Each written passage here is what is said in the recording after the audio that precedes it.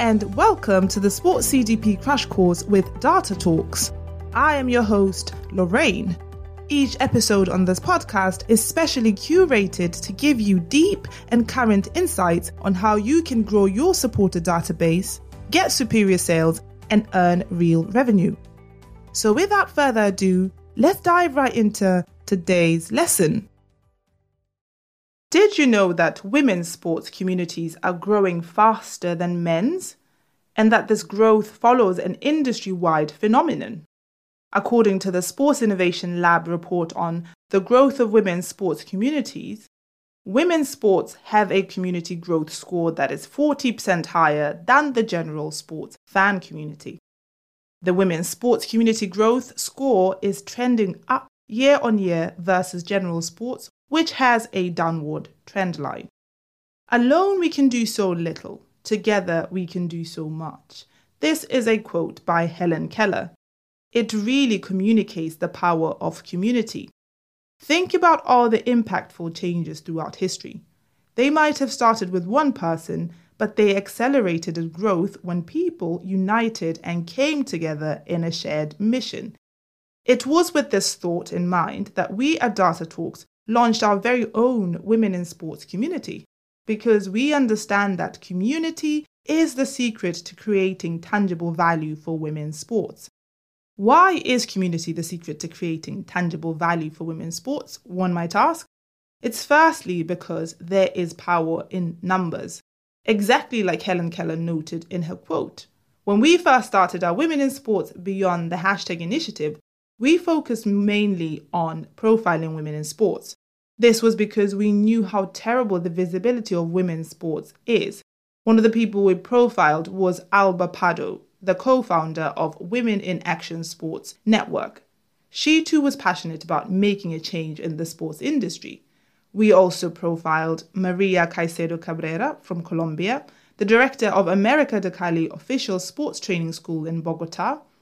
We also profiled Soline Al-Zubi from Jordan, who was at the time head of women's football and assistant technical director at Jordan Football Association.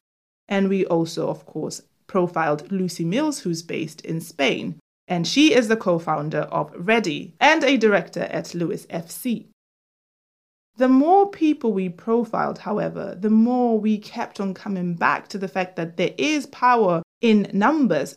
Simply put, there's power in people coming together with a shared mission. And not only that, but there's power in people taking all the necessary steps to make change happen together. But do you know what makes our initiative different? We focus on creating tangible value for both the individual and the sports organizations they work for. And we do this by covering all bases around 5 main areas. 1, sharing our insights based on our research, experience, and industry research on best practices for increasing revenue, selling more tickets and merchandise, and also negotiating sponsorship agreements of higher value. We were at Spobis 22 event in Düsseldorf, Germany, sharing insights on how we can make innovation more inclusive in the sports industry. Catch us at more events in the next coming months. And we also focus on number 2, bringing more education on best practices for greater success. We write blog posts for women in sports specifically on our blog every month, but we are boosting this so that our community has a constant supply of educational material. And of course, we have the podcast where we talk more to women in sports, etc. The third area we focus on is opportunity matching everyone in our community with the right opportunities within the industry. At the Spobis 22 event, we invited one of our community members, Lucy Mills, to join us and share more on her area of expertise, which is Web3 and women's sports. So if you think you could be our next collaborator, then join our community to pitch your ideas. Number 4, we focus on the Women in Sports profiling program, bringing the stories of fantastic women in sports and their allies to the forefront. And here are a few great examples. Ariana Cristione came onto the podcast to talk about the state of women's sports. Robert Villahamn also came to the podcast to talk about how men can be allies of women's sports. And of course, Julia Roca Valverde talks about how to host the best sporting events. And last but certainly not least, the community building aspect.